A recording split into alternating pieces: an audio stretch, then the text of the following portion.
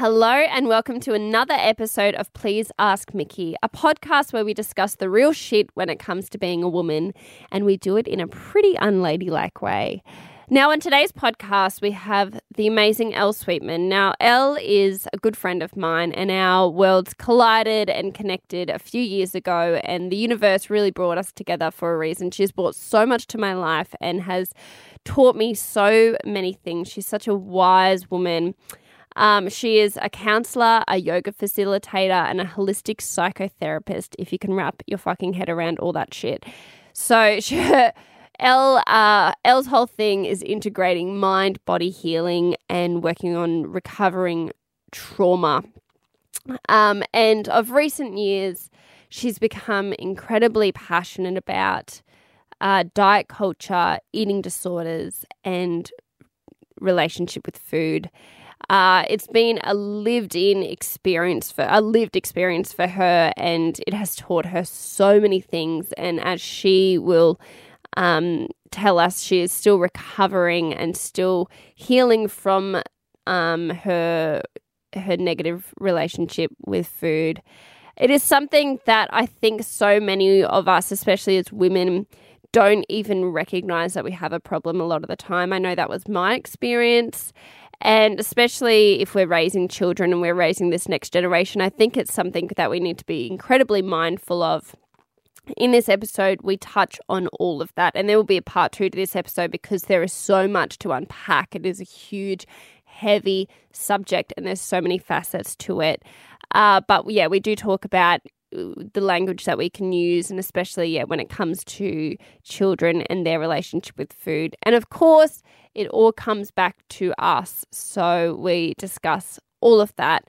Enjoy. Elle, thank you so much for coming on. This is your second podcast with me, isn't it? It is. And it's so good to be back. Always love these. Yes, well, I know I have made such a wonderful friend in you. I'm constantly inspired by you. The universe put us together a few years back now, and it's just, I've learned so much from you. You have so much to teach people. Oh, thank you. Thank you. And you have so many laughs to give. Which is just not quite as educational, but you know. Yeah, but still so required. So today we're going to be talking all about diet culture and eating disorders, which is something that is really close to your heart. And especially since I've known you, this has especially been a huge, I guess, subject for you in the past. Would you say like a year and a half, 2 years even? Yeah, 2 years. Yeah. 2 years, 2-3 years, yeah, for sure. It's been a really huge unpacking, to be honest. Yeah. Which is a really wild thing. You know, I was studying, psychotherapy and counselling while I was going to psychotherapy and counselling and unpacking my experiences around food and my relationship with food. And it's been such a time of learning, but it's also for me kind of fired up a bit of a passion in wanting to advocate and share a lot more around this field of, I guess, of mental health. Yeah. Is it because it took you so long to recognize that there was a problem, wasn't it? So the fact that there's so many of us possibly getting around not recognizing that our perception of food or diet or whatever it is so toxic is really kind of not terrifying, but what it does, it is scary because you don't realize how much of a half-life you're leading. Yes, so true. That's what I found. I didn't realize that much of it, I was just leading this real half-life that was so controlled and controlling and had lived it for the majority of my whole life. Yeah. And didn't know that there could be another way. And when something, so I can get into the history a little bit of my my disorder, where that's come from. Yeah, we want to hear the story. You want to hear the story? Okay. So, and I like to just do a bit of a disclaimer around my story. So every single disorder is highly individual. It has a lot of precipitating factors, a lot more than just one thing that had happened. So the way that I look at mental health challenges is that they're a result of trauma, and they arise as a symptom of trauma. That's how I personally view it. Not all psychotherapists will agree, or psychologists will agree, but that's how I view our challenges. I don't believe that they spontaneously arise, just out of nowhere. Oh, you developed this brain, this chemical imbalance in your brain. I don't actually buy into that personally. Yes, no, but I have no educational backing at all. So yeah, there is quite a lot of evidence out there to say that trauma is in fact the factor. So when I was born, and my mother had a lot of trouble feeding me. She, to be fair, so I'm a 91 baby. Mm-hmm. So I was, Dad pretty much dropped Mum home from hospital, the day after I was born. I was like, okay, back to work. That's what I do now. Yes. And Mum was left alone, and Mum had a lot of, she was going through postnatal depression. Yeah. It's what she would know it to be now. Yeah. It wasn't really spoken about back then. No way. She loved me but had trouble bonding with me, had trouble feeding me, was put on formula that I was actually allergic to, but no one knew. So I was being fed how many times a day? I don't know, because I don't have a baby, I'll be honest. I don't know how many times a baby eats. I'm not sure. But I was being fed. To be honest, my kid just jumps my boob whenever, and I'm half asleep half the time, so I don't know either. Yeah. So I was being fed with this formula that was causing me a lot of gastrointestinal pain. And so I was, screaming and upset, and therefore my mum was even more upset and struggling, and was very isolated, living out on a farm. And so there was a lot of issues around bonding. And for any mamas out there who have babies who are struggling to eat, please do not think that this is where it will lead to disordered eating. I like to just really highlight that. I had a lot of other things going on as well throughout my childhood and teens that got me to where I was in that level of disorder. So I like to really just highlight that. Yeah.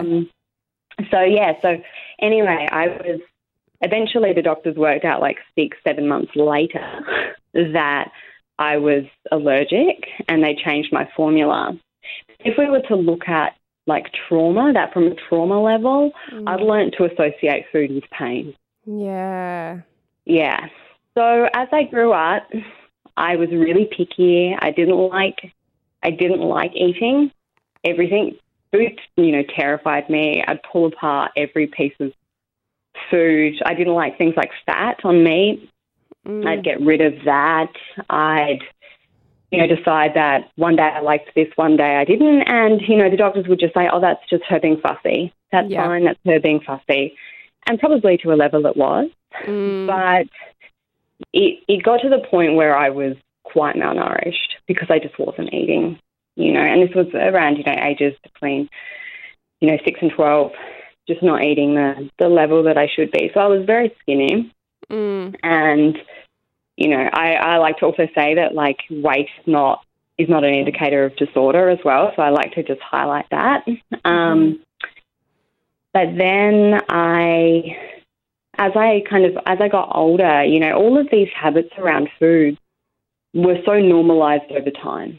Yes. So, it was normal for me to just be the really fussy one. It was normal for me to be vegetarian. Oh, and then I was cutting this out, and now I'm vegan, and now I'm my family just knew that I was really difficult with food. My parents had inklings that things were really wrong, but I also grew up in a small country town where people talked, and my parents, quite honest with me and say, They were concerned that if they sent me to a psychologist, word would get out, I'd be ostracized, all of that. Around, mental health, particularly like early 2000s, this still wasn't something that we spoke about a lot. No.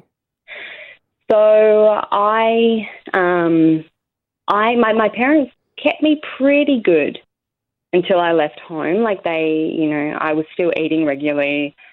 They could keep an eye on me. They were trying not to make things a big deal, even though, Mum says that she was crying about 2 to 3 times a week over it. And I had no idea that was the case. She was so just gutted, like my child is just wasting away. And I was very thin, but I was, and I still am, and that's largely due to longer term damage now, to be quite honest. But yeah, I was very thin, and that was normal. Like I was just a tall, thin girl at that point, Yeah. And I would say that's the genes of my family. My family are largely tall and slim people. So, nothing was ever really, really picked up. Doctors questioned me about it. I told them I ate, which I did, and they went, oh, that's okay. Because we're taught to believe that if you have anorexia, which was one of my diagnoses, that you don't eat at all, which is not correct. You do eat, you're just not eating the amount required to sustain your body. Yeah. So I'd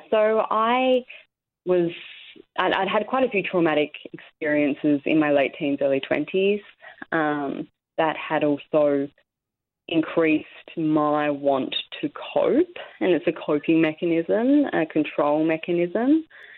So I would restrict a lot. I became overly what we call orthorexic, like so concerned about healthy foods, what's healthy, what's not. Like I'd learn, this was around the time, that gluten-free became a thing.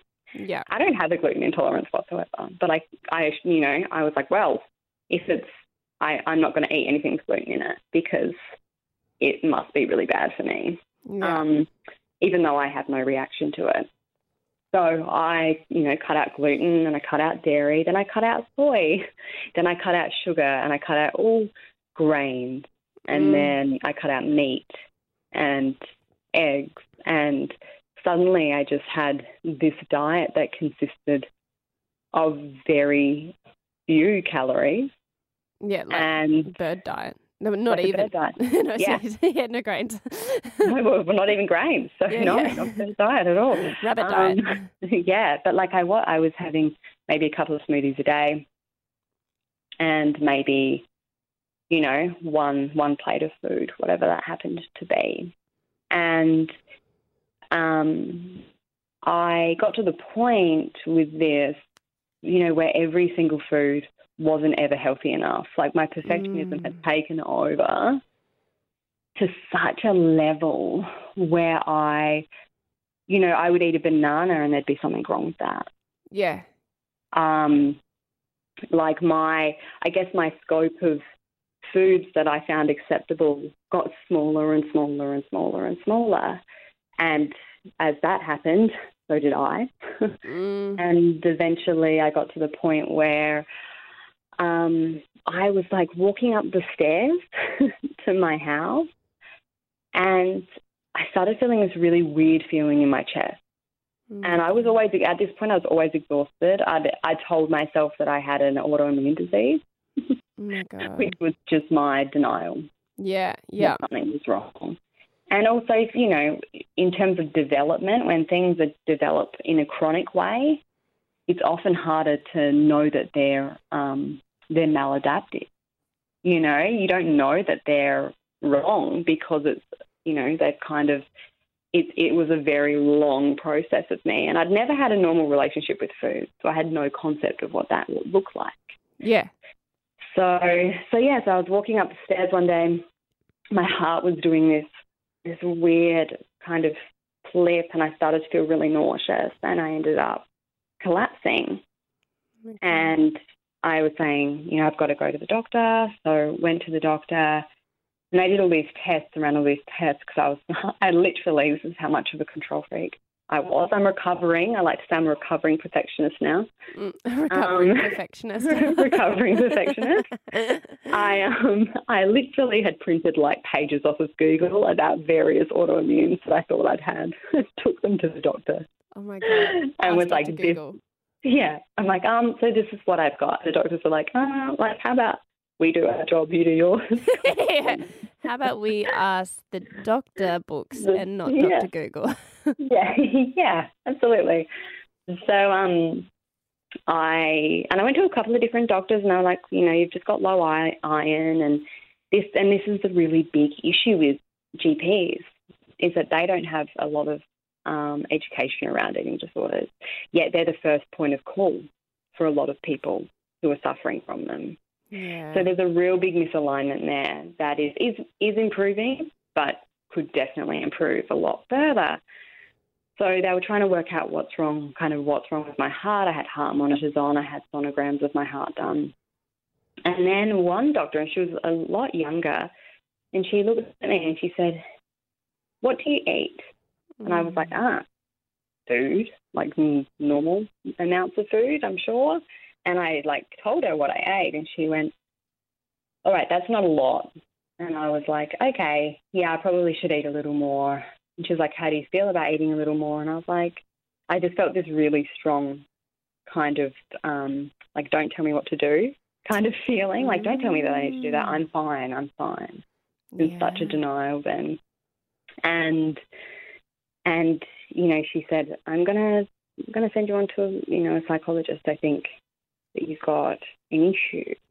And it's funny because I'd had about 3 or 4 doctors maybe over my lifetime being trying to unpack this with me, and I had just cut them off completely. But this time I just felt this massive sense of relief, like I'd been seen. Yeah. And I went, I need help. And even now I can nearly tear up, when I'm thinking about it. That's huge. Just saying, I need someone to help me out. Do you think you were ready for it? Yeah, I think I was ready for it. I think I was really scared because my heart was, up until that point, I'd kind of been able to, I was what we'd call high functioning within my disorder, within the disorder. No one knew I had it. I didn't even really know. It was that subconscious for me that I didn't even know. I knew that I was picky with food, but I didn't know that it was so, that it was potentially slowly killing me. You hadn't seen a consequence from, I guess, your actions. No, there was no consequence. So I just kind of continued the way I was going. Yeah. But yeah, so and I think it took, because I'd moved out, and I like to just highlight this, I'd kind of moved out of weight throughout my life of it being a really quite a profound issue of my, being really low weight, and then finding balance and moving back into a bit more of a balanced state. And this last time that this had happened, the year prior, I'd lost someone that I loved really deeply. And I think this was, it took me to a different level with the disorder. Do you think, is that depending on what was going on outside of you, was this almost kind of a way to, I guess, not even knowingly control, have definitely control over a situation? And it was, and even now, things can get scary. We were just talking prior to recording about coronavirus. Yeah. And, even I do sometimes still get that little I just might control, I just want to control something. Yeah. I feel the same feeling, but because I'm so aware of it, I don't buy into it. I don't engage in it. There's none of that anymore. But my recovery took me to actually have to recognize it and have to see, where I wanted to control and all of those things, because that was so subconscious for me. Yeah, you actually were no longer the thought, you were recognizing the thought. Yeah. So I recovery, I would probably still say that I'm on my journey there. I don't necessarily, I'm not aiming to be recovered endpoint. Like, I don't think, what I'm aiming is to continually improve and build and nourish my relationship with food. Yeah. That's how I look at it. Because I noticed when I went into recovery, and that can look very different for a lot of different people, for a lot of different cases. Recovery for me looked like, seeing a psychologist a couple of times a week, seeing a dietitian. I was very well supported at home, so I didn't go into, and I wasn't at the level of hospitalisation, which was really, for me, really fortunate that I'd caught it where I did. Yeah. But yeah, I feel that my recovery. I don't need an endpoint. I don't need to be perfect in my recovery, because I'm trying to do to challenge my perfectionism. You're a recovering perfectionist. Yeah. And when I when I went into recover, I was like, okay, sorry, I need a timeline. Like, I need goals to work towards. Like, let me know when I'll be recovered. This is going to be fine. Because also I had this kept on looking at my watch. Like, okay, I'm going to be graduated soon as a counsellor. Like, I really want to get this situation, covered up and put away, so that I feel like I can be valid in my work. Right? Because you were the counsellor and psychotherapist who was being counselled. Yeah. So I was like, oh no, I really just want this to be, because I just I really didn't see the value of lived experience at that point in my work. Yeah. Actually being someone who's traversed struggle and, trauma and these kinds of things. I didn't see that could be valuable to me. I just wanted to get it out and just all right, bye. That was that thing that happened to me, and we don't talk about it anymore, kind of thing. Yeah, that's right. I just help other people. I don't talk about my issue. Yeah. Yeah. Or I've got things together. It's fine. Yes. So I found myself wanting to go into that perfectionism and wanting all of these timelines. And then part of the next kind of layer of my self-understanding and my self, inner mining was to go, okay, well, isn't it more important to just build and nourish that relationship with feeding yourself rather than worrying what recovery even looks like? Because it looks so different for every single person. Yeah, totally. Right? So you can't really give it okay, that point, now you're recovered. Yeah, totally. So, you don't know what that even looks like. Yeah. So, I don't engage in any of behaviours around restriction, or I've really softened around the good and bad foods, which we're going to talk about later, the language that we use around food. Yeah. I no longer see food as a worse thing, which is another thing that we're going to speak about. And I don't use it to control. I'm actually okay with things not being in control. I was saying before, my car got smashed up this week by my neighbour. I wasn't in it. It was fine. And I would have just escalated at that point. Yeah, would have tipped you. It would have tipped me, and it would have either tipped me into anxiety or it would have tipped me into restriction to control the situation. And I just went all right, well, this is a good opportunity to get a new car with lower Ks. Yeah. Okay. Which sometimes I even surprise myself. I'm like, wow, yeah, it's worked. The work has worked. That's amazing, being able to recognise those moments, I guess, where you're oh, wow, I really am recovering.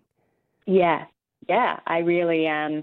And I really am becoming, I work a lot with nervous system health. That's my area that I really love, and, its relation to trauma. And so I can look at myself and go, wow, I'm becoming a lot more regulated. My nervous system is recovering from the traumatic experiences that I had in my life, and it's becoming more regulated. Can you talk a little bit more about that? What does that mean as far as like working with your nervous system and the effect it has? Okay, so like I'm going to kind of make it nice and simple because it can get really convoluted. So our nervous system basically contains like our brain stem, and then the nerves that run out. Yeah. Now, that's a very simplistic, very simplistic. Like brain, bunch of ropes overview. Running off it. Yeah, that's it. Yeah. Now, we have all probably heard of fight or flight. Yeah. We call that activation. So our nervous system's really activated. We feel it when we're stressed. We feel it when we're anxious. That like busyness, like quick, I've got to. You might feel it in your body as a clenching, a heat, heart rate increases. So we get really, and for a lot of us, I put my hand up and say, like, I lived with anxiety for many, many years. Mm. So I know that feeling quite well. I lived within that feeling quite well. So that's what we call the fight or flight response, and that's the sympathetic nervous system activation. And then we have our parasympathetic nervous system. Now, that is broken up into two areas or two different activation areas. One is called our ventral vagal, which is when we feel, so that's the parasympathetic that people kind of talk about when it's like you want to get to the parasympathetic state, and that's calm, collected, clear, connected to people, those kinds of things. Yeah. But then we also have dorsal vagal, which is our, this is where we freeze. So that's the fight, flight, or freeze response. The freeze response is where we shut down. Our body we don't know what to do. This is very prominent in trauma of like when you don't have a choice, you just kind of shut down. When you don't get to, fight or flee, you shut down. Right. And another of reaction is to fawn. So that is to please. So, to make, so if you're with a cat, so pleasing them to ensure your survival. So this is all survival. The reason we have this nervous system, we're very intelligent beings, but at our core, we're just trying to survive. So interesting. So I'm just even like back at the pleasing one. Yeah. Because isn't that so many women? Yeah. Yeah, it is. And it is a trauma. It's a trauma. It can be. I might just say it can be because it can be a lot of different things, but it can be a trauma response to make things okay, to make everything okay. I know you were speaking a lot about domestic violence over the last couple of weeks. To stay safe. They're just trying to stay safe. So our nervous system is always trying to keep us safe. Yeah. And occasionally when you look at the roles of addictions or eating disorders or certain behaviours and mechanisms, they're actually always just trying to bring us back to homeostasis or to keep us safe, but then just they're actually a lot maladaptive. What does maladaptive mean? It means that it was done to help you adapt, but it wasn't good. Yeah, cool. Okay, that's like it had a crack, like its intentions were good, but it did a shit job. Yes. Yeah, okay. Yeah, pretty much. That was like the least. That was such a poor. I probably have like lecturers just like, oh my God, what did I teach you? That's the Michaela way to say it. Yeah. Yeah. So, so like, this is where I really believe that every single person is doing the best they can. Yeah. You look at the people who are highly addicted. Like that is probably their level of survival. Like that's all they can manage. That's all they can do. Yeah. They're doing the best they can. So the eating disorder that I developed was just like, well, if you put food in your mouth, you hurt yourself. So don't do that. We're keeping you safe. So interesting. Yeah. And I guess a change, like, really just puts the disorder or the addiction or the anxiety, of the whatever it is, really turns it on its head. because instead of it being something that I guess you think that it's trying to hurt you and you think that it is this horrible, mean, awful thing, really it's actually trying to save you or look after you. To look after you. But as Michelle's doing a shit job. But anyway. Yeah. It's like, it's no way even close to ideal. No. But and that's why, even with anxiety and depression and these kinds of things, there is a level of intelligence to it. It just doesn't occur, right? But it doesn't mean that, it doesn't mean then that we have no control over how we begin to heal it. So, so that's the nervous system. So throughout the day, we do fluctuate. Our nervous system fluctuates. It takes us to different states. Like if you're driving and someone pulls out in front of you, you want your sympathetic nervous system to be activated. That's what helps you put your foot on the brake in like a split second to save your own life, but then what happens is we stay in that state and we come home to our family, and then our family's pissing us off, and then we're just in that state of reaction.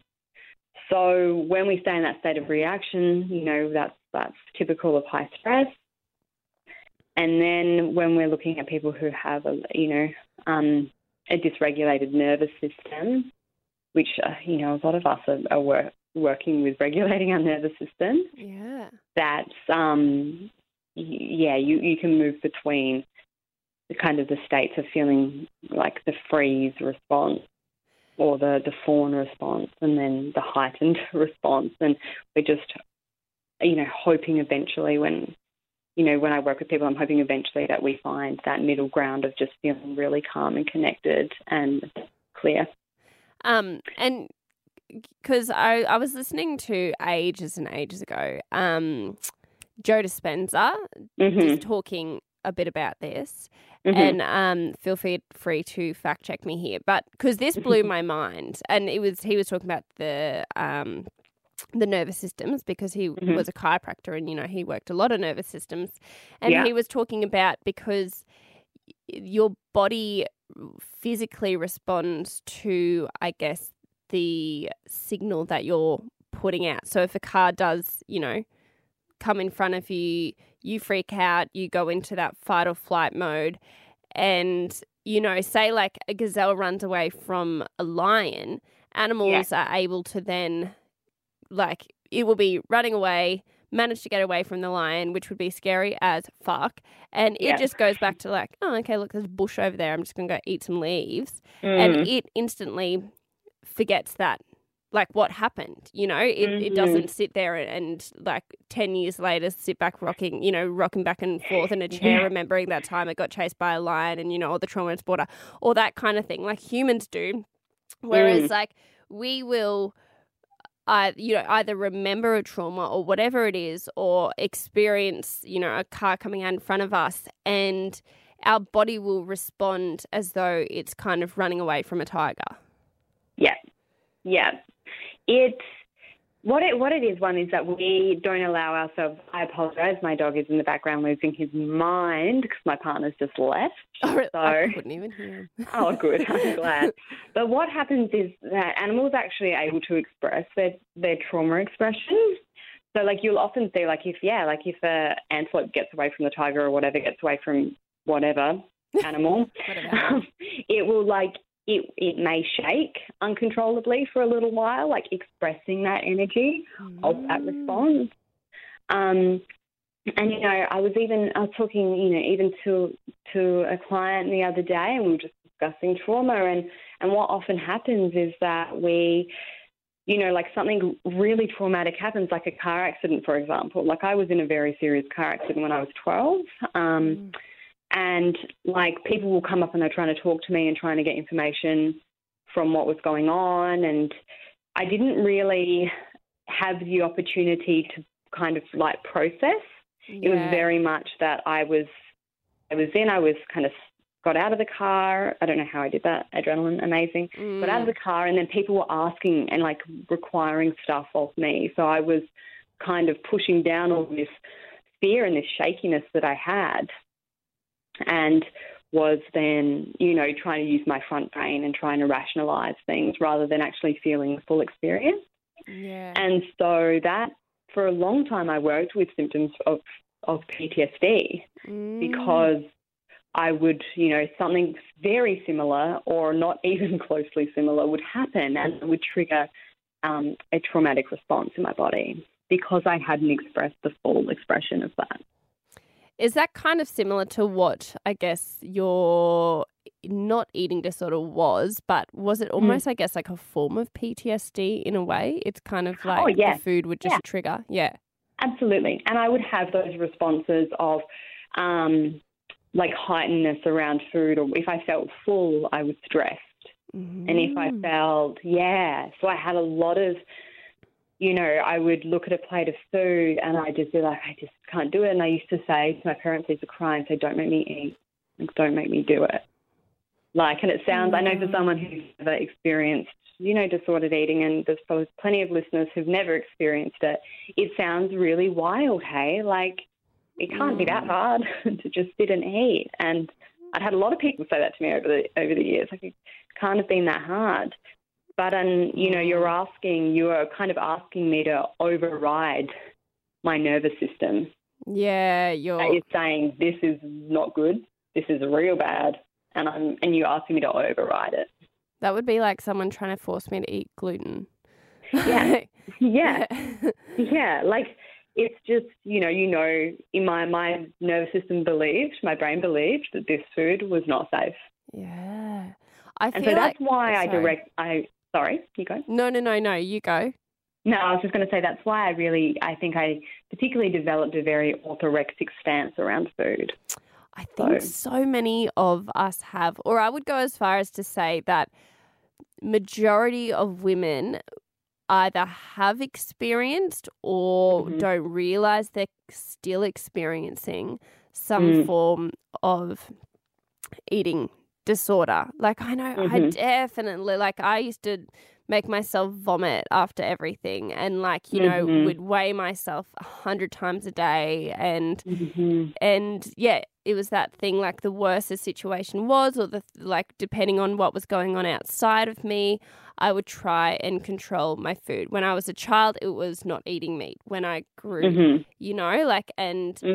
as I got older, it developed into more things, and then, like, the more I learnt about food, the worse it got, because I knew what that did to me. And like, I could imagine, I was studying nutrition and naturopathy at the time. And so I would then picture when I put something in my mouth, I could see what it was doing to my body. And like, it's overwhelming. Yeah, it is completely overwhelming. And it's interesting too, because I studied nutrition and naturopathy for a year or so as well. And that was, for me, probably the height of my orthorexia. Oh, no doubt about that.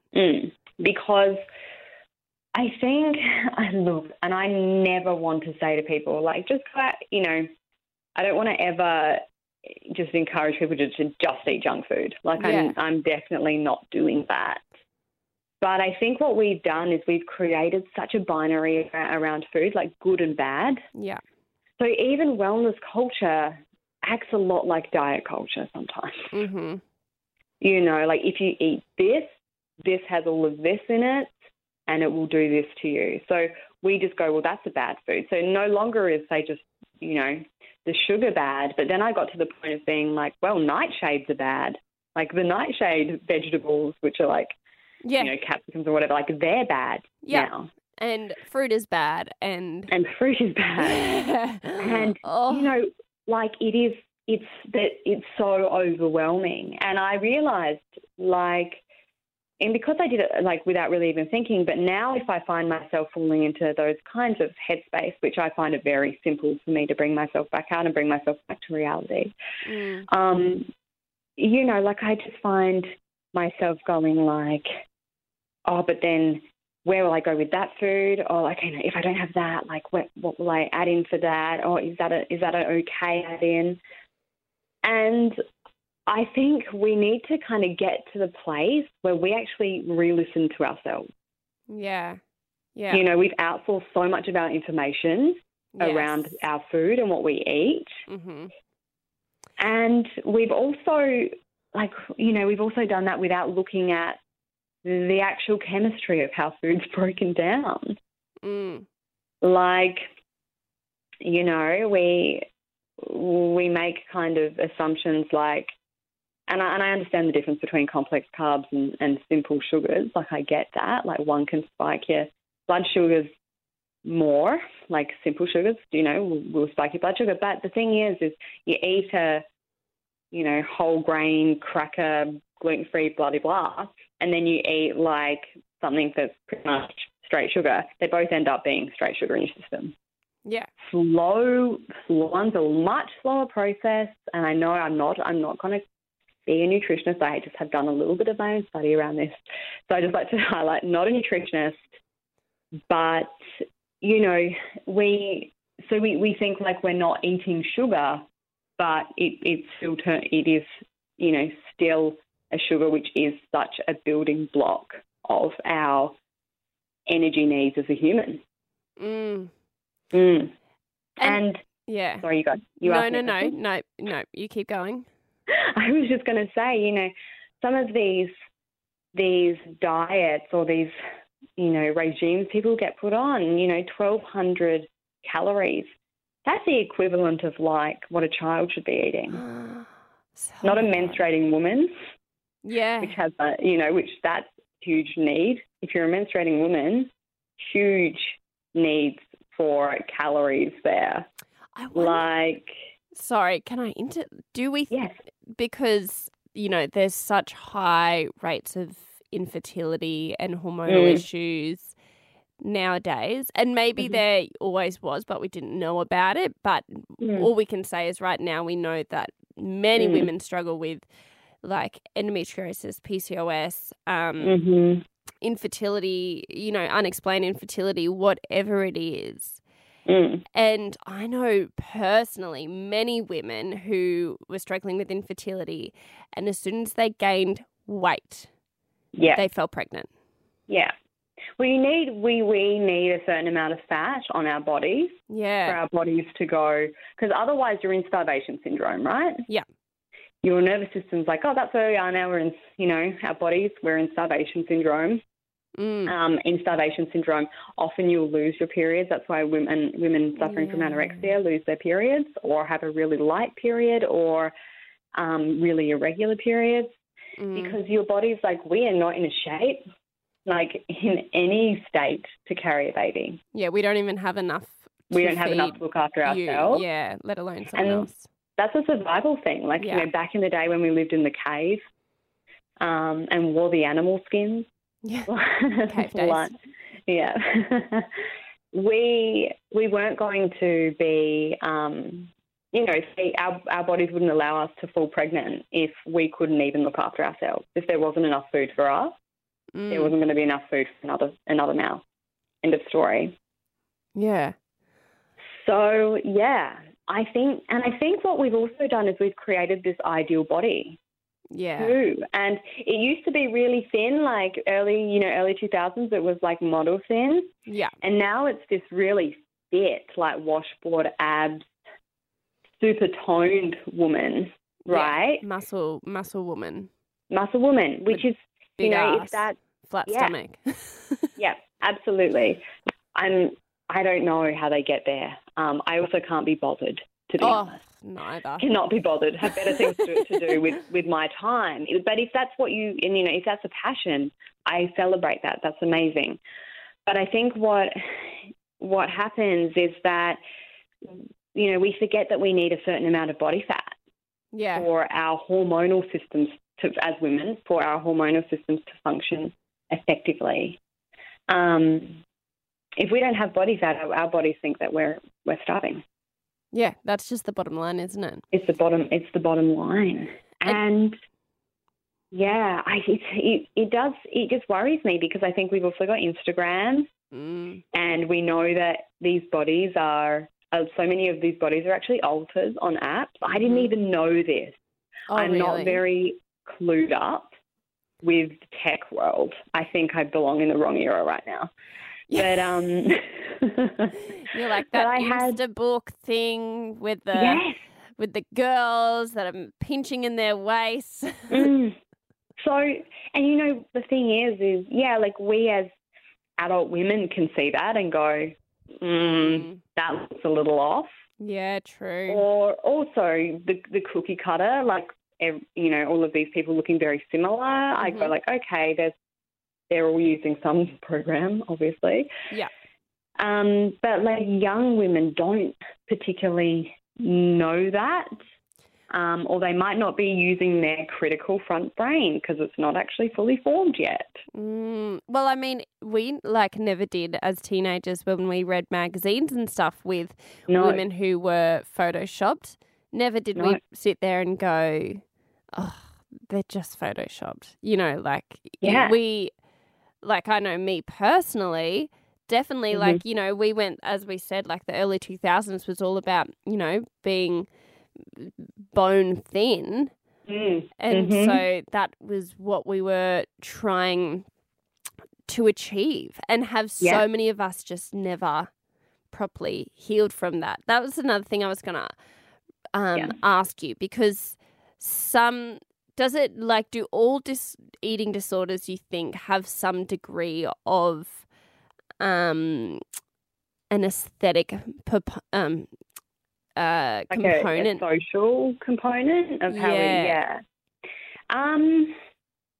it's a tough question. It's interesting because I used to think that mine didn't.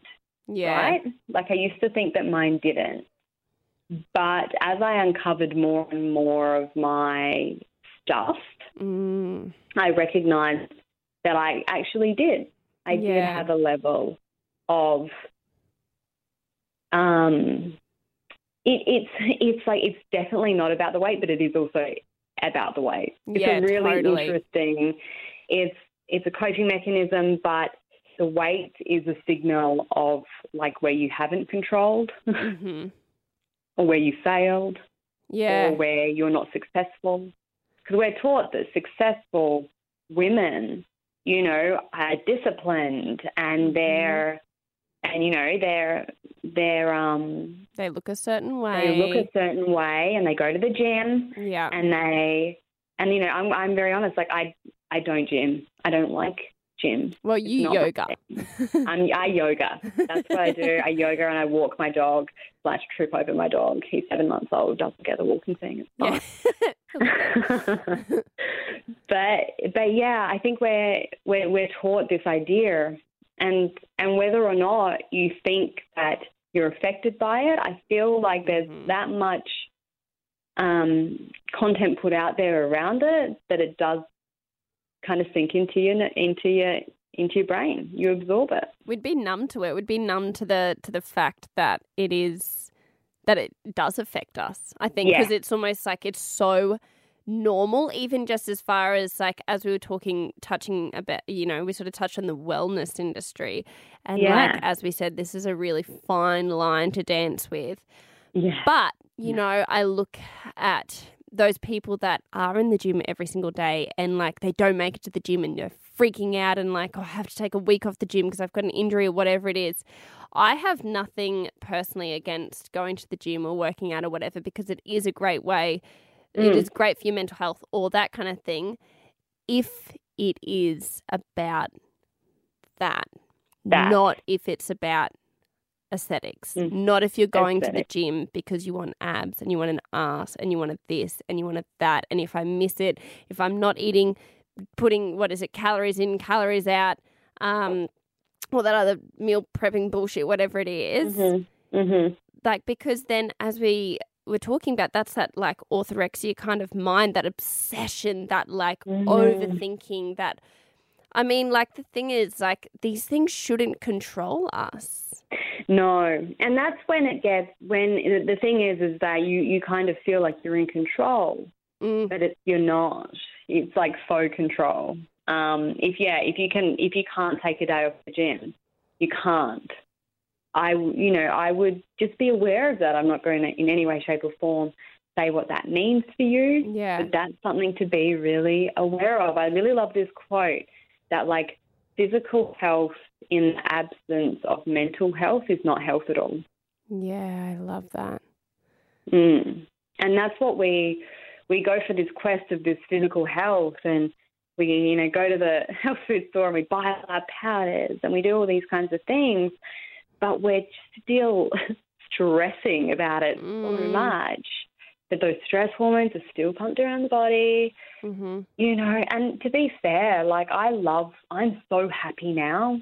Like, I'm so happy that I can go to the beach with my love and we're like, let's get an ice cream. And I just get whatever one I want, not the one that I look at and I go, oh, it has a little thing that says like, oh, okay, it's this free and that free. Yeah. And okay, I'll get one and I'll only get and I put it in a cup. Don't put it in a cone, please. I don't need the cone. And put it in the baby size one. In the baby size. Like, I just want this and I eat it. And I'll be very honest, like 90% of the time I eat it and I'm like, cool, move on. And I still every now and then 10% go like, oh, I don't know if that was the best thing to do. Not because of how I feel.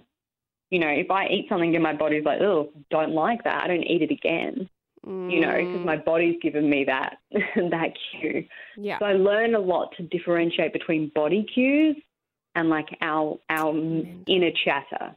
Yeah. As well. Yeah. Because that's the thing. Some food, like, some people do have genuine intolerances, and like food definitely has an effect on us for sure. But trying to, as you said, differentiate between our body cues and our mental cues. Can you talk a little bit more about that? Or even like, what are some of the toxic thoughts or traits that we might be experiencing or might be having that are indicators that we have a bad relationship with food or fitness or whatever it is? Yeah. So using words good and bad. Yeah. That's a really big one. And it's hard because it's also everywhere in marketing. Yeah. Or like guilt-free or guilty or, treat and those kinds of words which differentiates food. I think if we hear ourselves saying those kinds of things, just being mindful of that. Something that happens when we restrict a certain food is we feel deprivation. Yeah. So we feel deprived. So, like, for example, if I woke up and I was like, I want pancakes with maple syrup and some butter or whatever, and I'm like, no, I'm going to make myself these pancakes like that, inverted commas, healthy version. Yeah.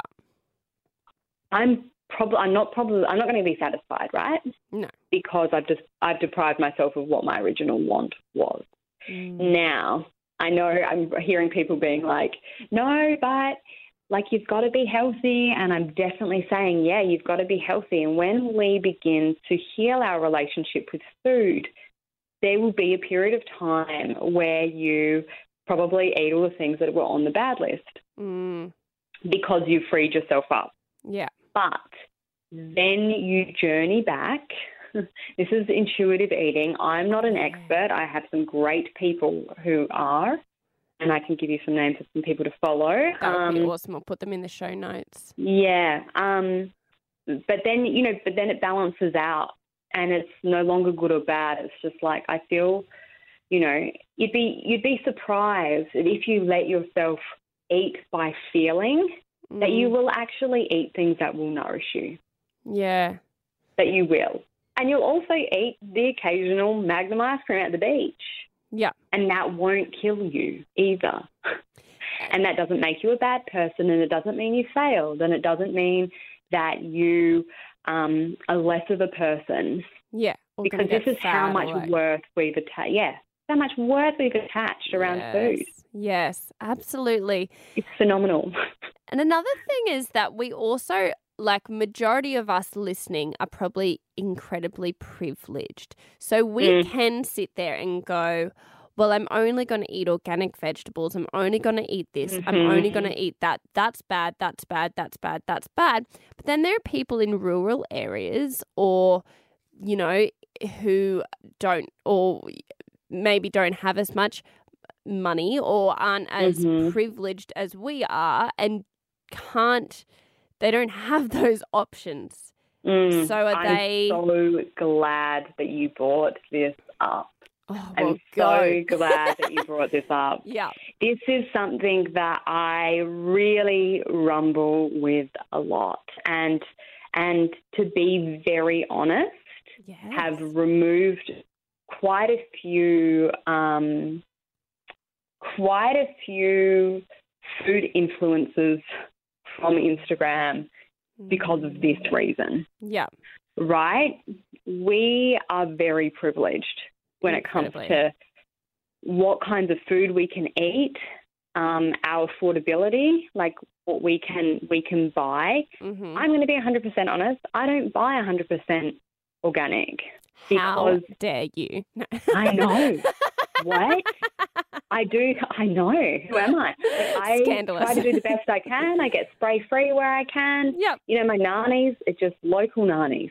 Yeah. Like they're just local nannies. I don't think they were grown, you know, organically, but they're just local.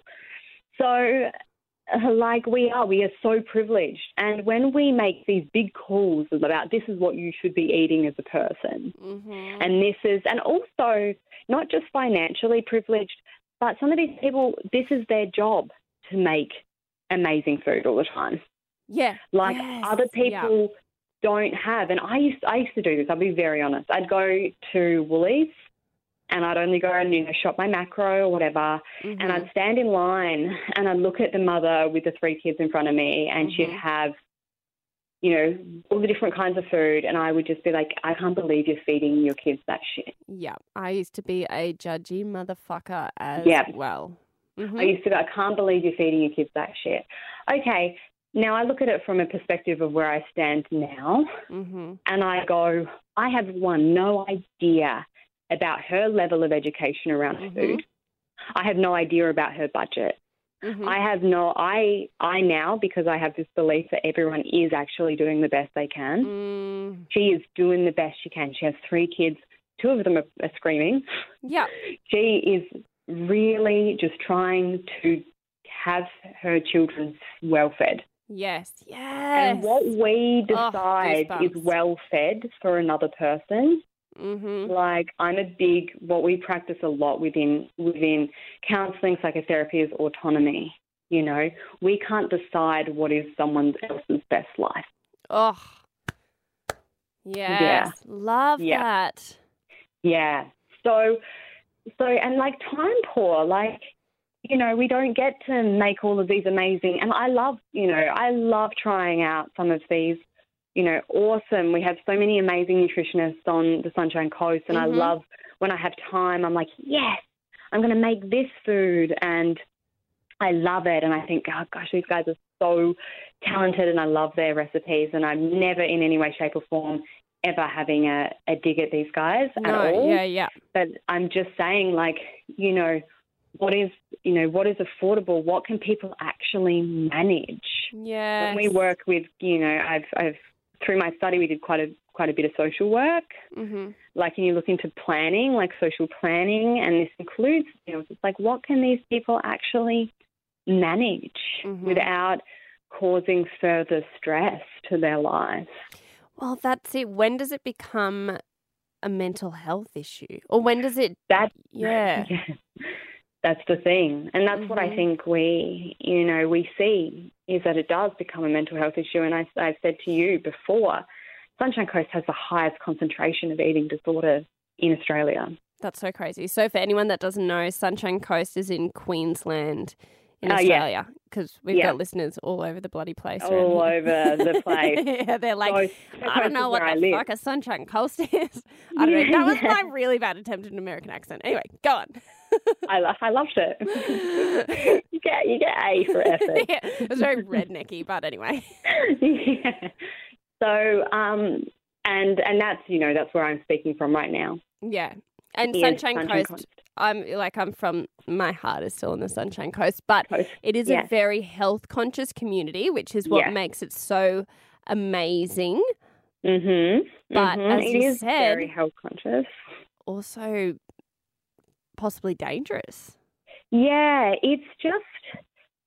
It was funny. I went to Bali recently and I sat down with my best friend I met over there, and she said to me, because I put it in a post a little while back, said to me, "Can you tell me what?" Because I said I have my, theories on this, but I didn't kind of go into it. And she said, "Can you tell me your theories?" Yes. And one, I think the weather is really good here. We have our bodies out a lot more. Yeah, totally.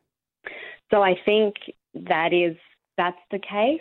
I moved from a southern state in Australia. It was a bit colder, and fashion is so different. And it really wasn't about, the focus on weight really wasn't there. And then I moved up here, and I actually felt a significant difference, and I felt a pressure. I'll be very honest. When I remember laying out on the beach and going, "Well, I'm not that tanned." Yeah. Because I'd come from winter South Australia, Yeah. which is bloody cold. And so I was like, I'm not actually that tanned. And then I was like, wow, I'm not actually that toned, because you don't see that kind of body, right? No. That real toned body. You don't see that a lot in colder areas. Yeah, because everyone's wearing jeans and jumpers and shit. They're not walking around with no clothes on. Yeah. And even if there is those toned bodies, and I'm sure there is in South Australia, I wasn't just aware of them, but I became really hyper aware of them here. Yeah. And then everything has this wellness focus, which is, one, incredible. I think, focusing on nourishing bodies is awesome. But when that nourishment moves Oh, you've dropped out. Are you there? to being consumed, then it's dangerous. Yes. Yeah. I've really, I guess, noticed this a lot more since having children, because I've always been a very health conscious person. I was blessed that my mum was very educated around food and all that kind of thing. So we always ate really well growing up. And I was very grateful to her for that and for the education. But I definitely was very much in that orthorexic kind of obsession with food. And still, I would say, same as you, not same, but similar. I'm definitely still recovering from that, because it does very much hinder my life often. Yeah. But I'm also very aware of it, and I became incredibly aware of it when I first had Maddie, my eldest daughter. And because when I started feeding her, because you're starting from scratch, you're teaching them everything they know about food. And so to me, I was like, excellent. I'm going to give her only the best, only organic, only these things, only, and everything has bone broth and ghee and everything in it. And she only eats organic vegetables. She doesn't have fruit and past a certain amount of time, or if she has fruit, it's fermented. And if it's this, it's that. And my obsession was passing on to her. And I just was trying to control her eating in every way that I possibly could, as far as grandparents, uncles, aunties. No, she can't have this. She can't have that. She can't have this. She can't have gluten. She can't have blah, blah, blah, blah. And if you feed her that, I will rip you a new one, because why are you trying to poison my child, you uneducated piece of shit? Which, as you can imagine, did not make me what a beautiful quality, how wonderful. You're like daughter of the year. I know, lucky Maddie to have a mum so terrifying like that. That was just, and I recognized it one time, and I was like, for starters, I can only control so much. In fact, food should be her choice, her decision. If anything, she is so intuitive right now, because she doesn't know anything except to be intuitive. So shouldn't I be trusting her and her idea?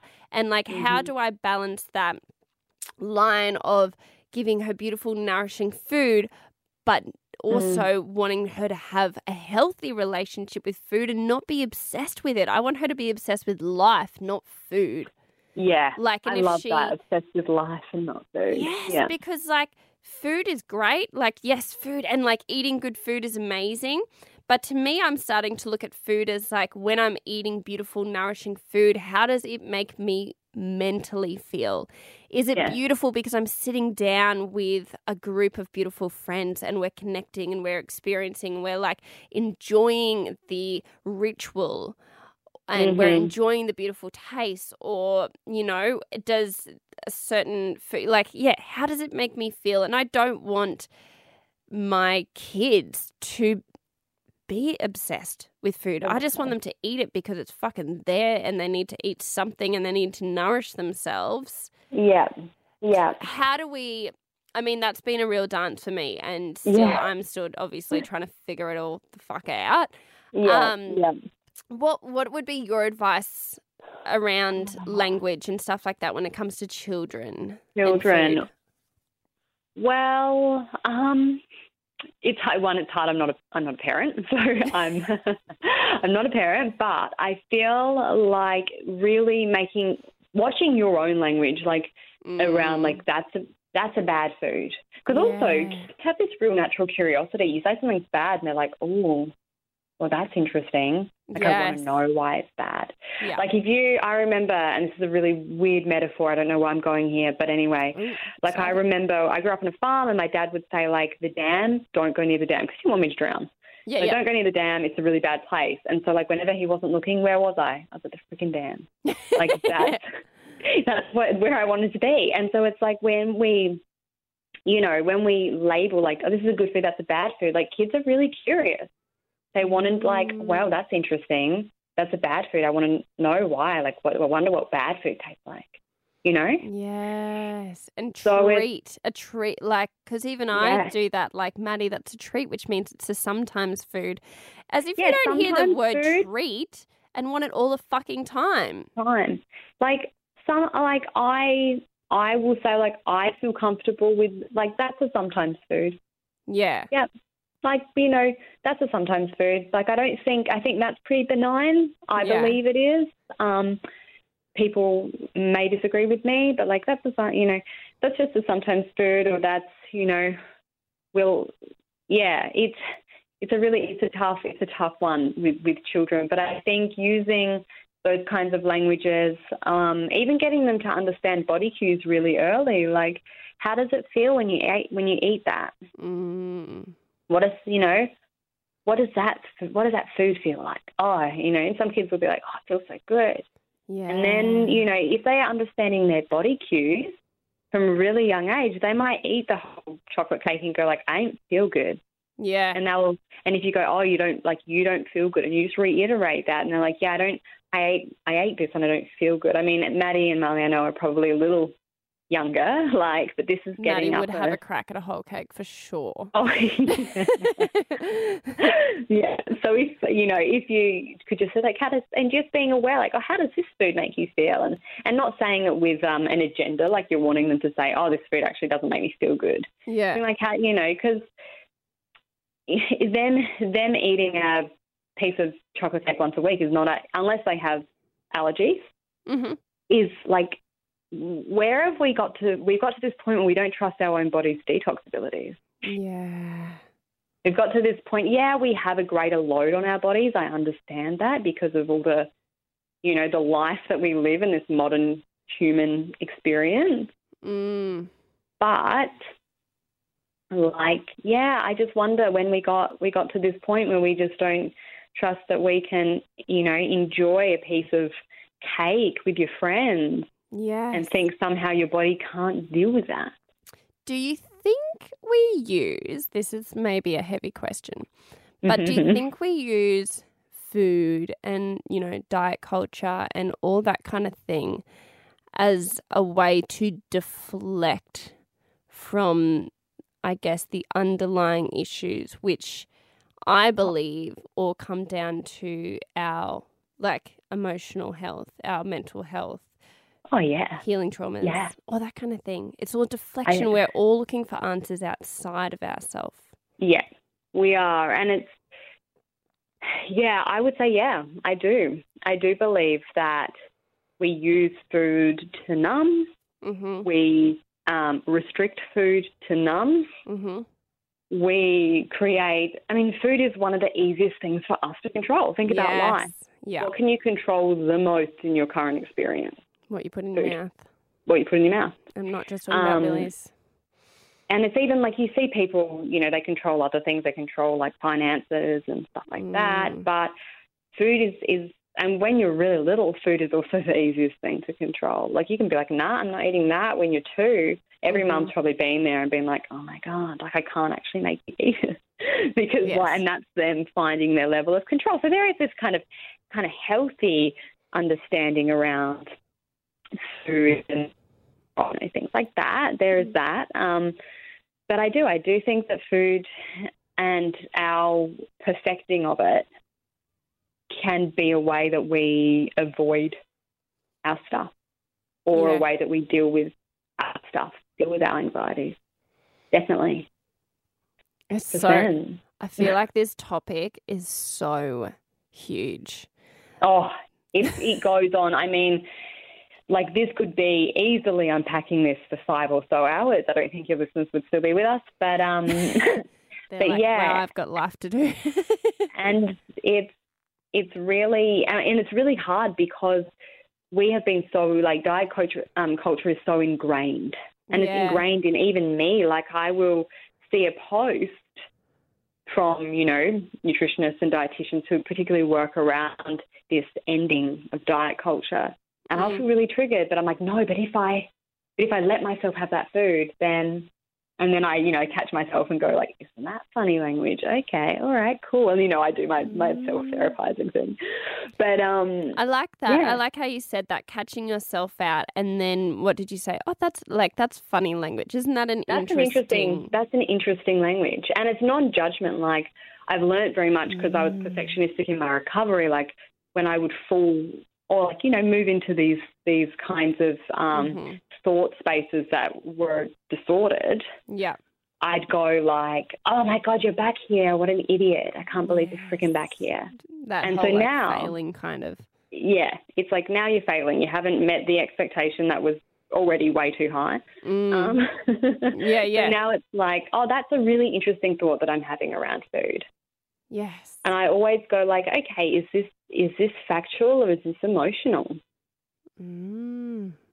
Because sometimes for me, like me going, oh, this, like, you know, if I have the thought like, oh, this is really bad, to me, I'm like, actually, like I'll look at it and I'll be like, is a slice of chocolate cake at your favourite cafe actually really bad for you? Yeah, what are the ramifications What's the ramifications of this?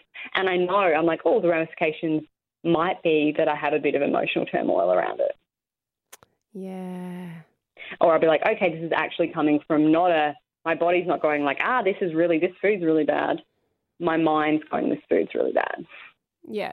It takes a long time to differentiate between those two, particularly if you have an interesting relationship with food. And I'm in no way, shape or form saying that mine's perfect. Like I'm very much growing and evolving with it and healing.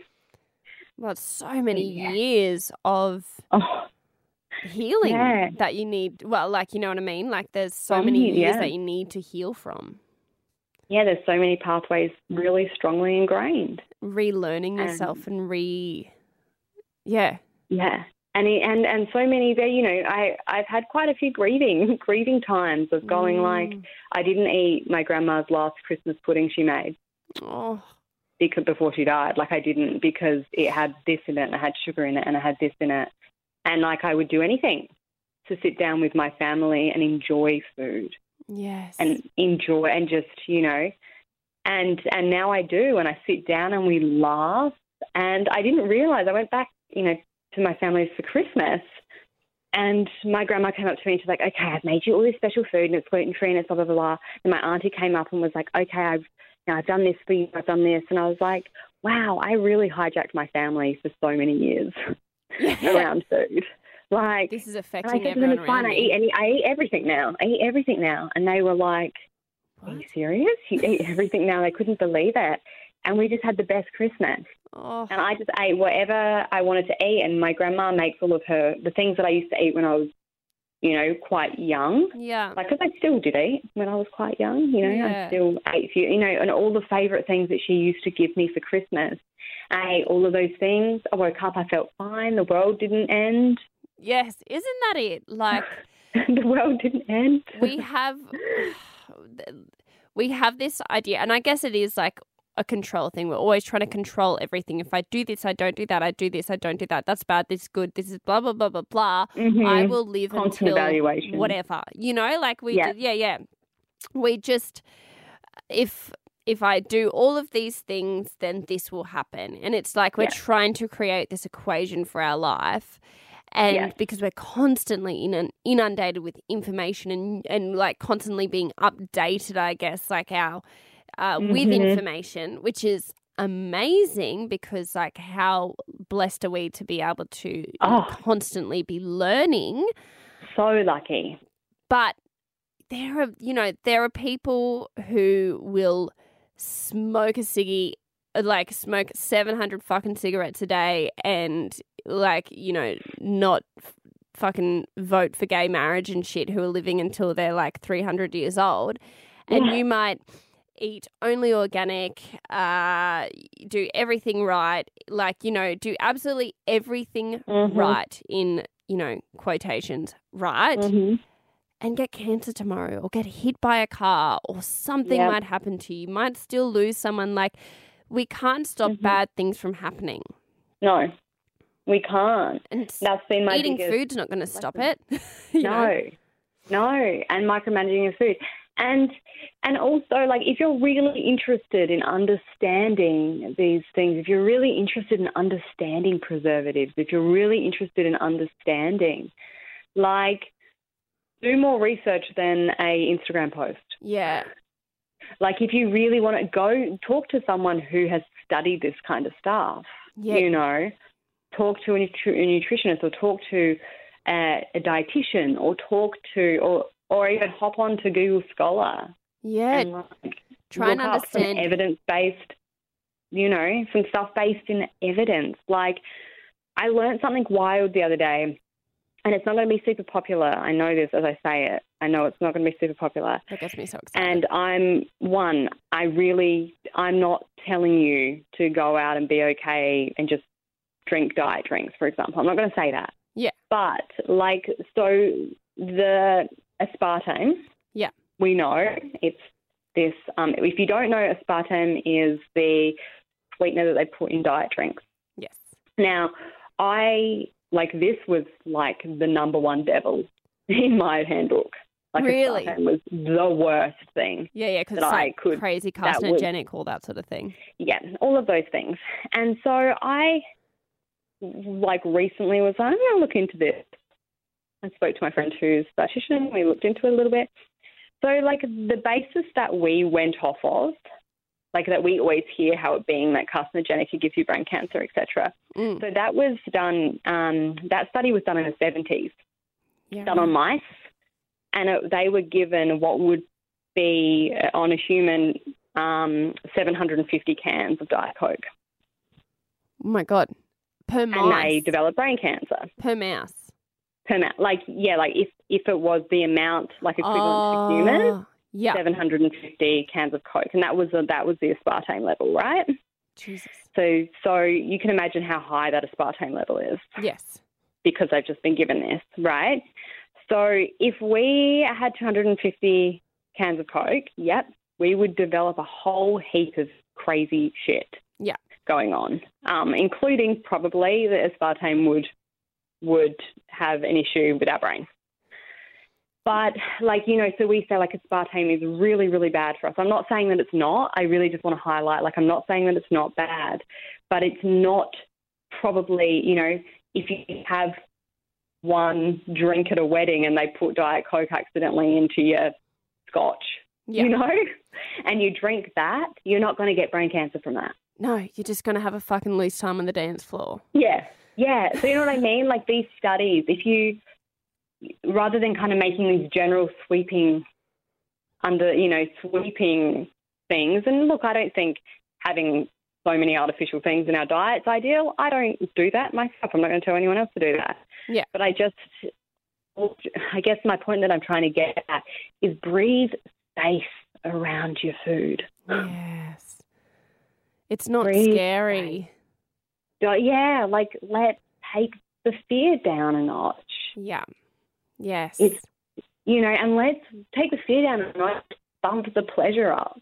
Yeah, I love that. Take the fear down and bump the pleasure up. Mhm. Oh. If you enjoy, I enjoy Cadbury Caramello chocolate. Oh my God. Right? Same. Love it. It's not, 3 years ago, I would not even remotely touch that. Yep, you and me both. Yeah, wouldn't even go near it. Yeah. That was awful. Now, I have a block. It lasts me quite a long time because I don't like a lot, but I'll have a square every now and then. Yeah. And do I feel any different in my body? No. Do I dislike myself? No, which is huge for me. Yes, I love No, that. I don't dislike myself. And I actually sit down with it. Like I have a square and I have a tea and I just feel like this is my little time and this is my moment. It's like a ritual. It's a ritual. I love that. I love creating rituals around food. Or like around, that's like I was even talking to my mum yesterday. Like in the morning, my ritual is my cup of coffee. Yep. And of an evening, my ritual is a glass of wine. Doesn't mean I get shit-faced every night. But it's just that ritual around it. And sometimes, we love to, I think it's beautiful. It's like, when you meet up with friends, you go and have lunch together or you go out for dinner or you go on a date and you go out for dinner because it's something beautiful to share food together and And we've been doing it for thousands of years. Yeah. Sharing around food and being able to go to any restaurant and just find something that I can eat is phenomenal. Yeah. Just going, I used to be like, I'll just come for a drink, lady, because I'm not eating here with you peasants. Yes, you guys are eating that dirty food. I'm not eating that dirty food. Well, now I'm like, you know what? It's not the end of the world. And I'll often find what I really want to eat and I go with that. Yeah. That's it. We don't food shouldn't stop you from enjoying life. No.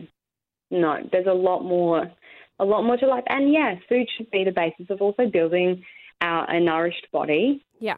And I know that I've said this again and again, and I just really want to highlight that. Yeah. We are nourishing our bodies.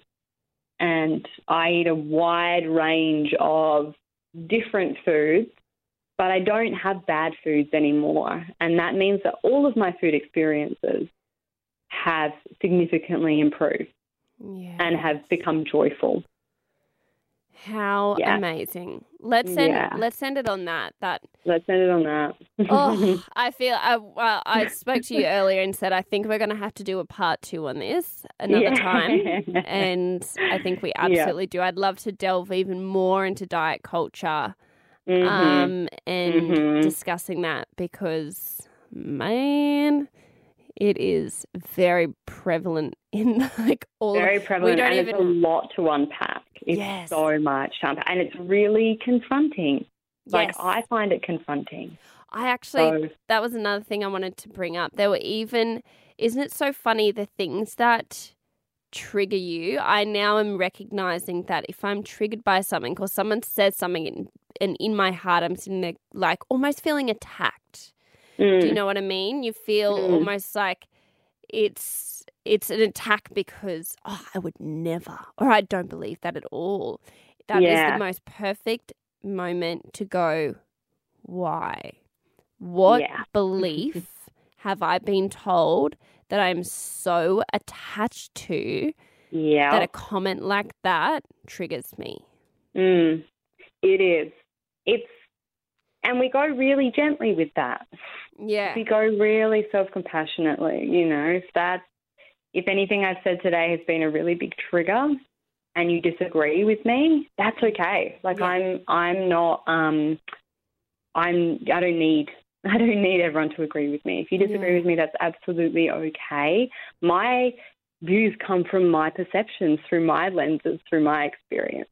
right? Yeah. And you've got a whole different, but also, you know, the basis of self-awareness is reading things that might trigger us or hearing things that might trigger us and just sitting with that a little. Yeah. And just allowing your, you know, Trying it on. This is interesting. Try it on a little. Yeah. And just see where that takes you. Yeah. Amazing, which is just a good perception, like a good perspective to have, especially with conversations like this where people are so attached to particular belief. Well, you know, because it comes down to their control. And if like, you know, we're really, I guess, testing a lot of people and their beliefs and, you know, can be bringing up a lot of things for people that they probably don't want to feel, you know, like feel or experience. And food's we have a very individual relationship with food. You know, it's our very close kind of, it's our stream of nourishment. So if, you know, we're talking about survival needs here, which can bring up a whole heap of different emotions as well. Everyone is just doing their best. Bottom line. I love that. Yeah, I love it. Brené Brown talks about being generous with your assumptions. Oh, isn't she amazing? My religion. My religion. Church do you Can I put that on my census? Yeah. The Church of Brené Brown. Thank you so much, Elle, for coming and talking to us today. I've been dying for this episode because I think it's just so important to discuss, especially as, you know, women who are going to be raising the next generation. I think it's really important for us to firstly heal ourselves in our own relationship with food, because we can't help anyone else if we, you know, children do as they see, not as they're told, or whatever it is. Yeah, absolutely. So how can people, because you are able to practice to anyone, aren't you? Because yes. So I practice out of two spaces. I practice out of my home clinic here in Woombye, Sunshine Coast, but I also practice on Skype. Yes. So you can Skype with me as well. And then I also, another physical place to hang out is at Exalto Holistic Hub, and that's in Warana on the Sunshine Coast. What a great place that is. Yeah, it's a great place. Yeah. Wonderful. And your website, Instagram handle, all that fun stuff, so people can find you, stalk you. Yeah. Please stalk me. So my Instagram is Anandi. Now that's an interesting one to spell. It's ANANDI.therapies. Anandi Therapies, Instagram. My website is ananditherapies.com.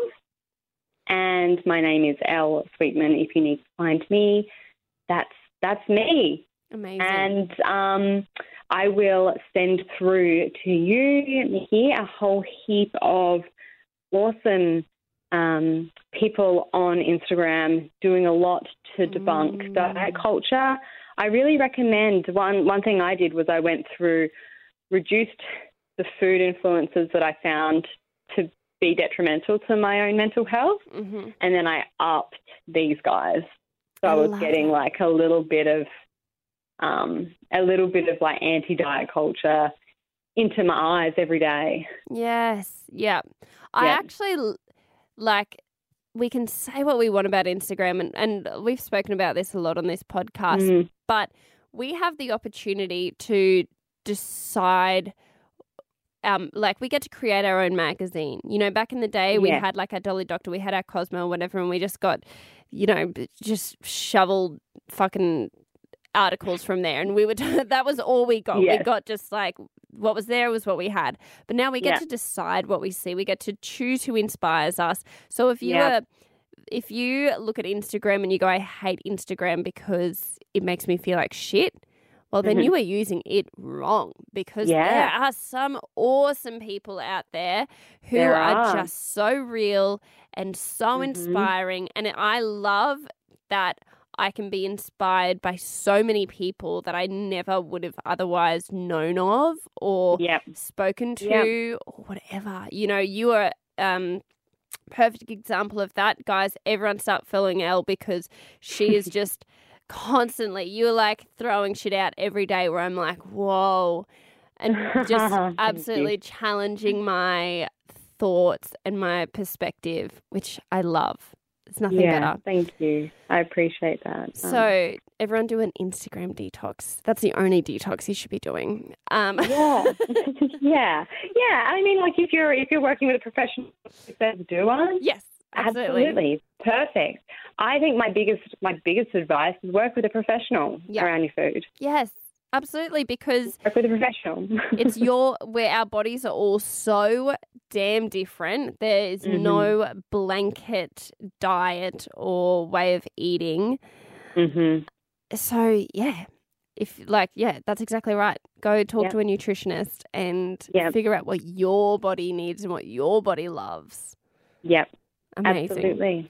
Amazing. Well, thank you again, Elle. Loved having you on as usual. For everyone else, make sure that you subscribe, rate, review this podcast if you love it, because it helps me out a lot.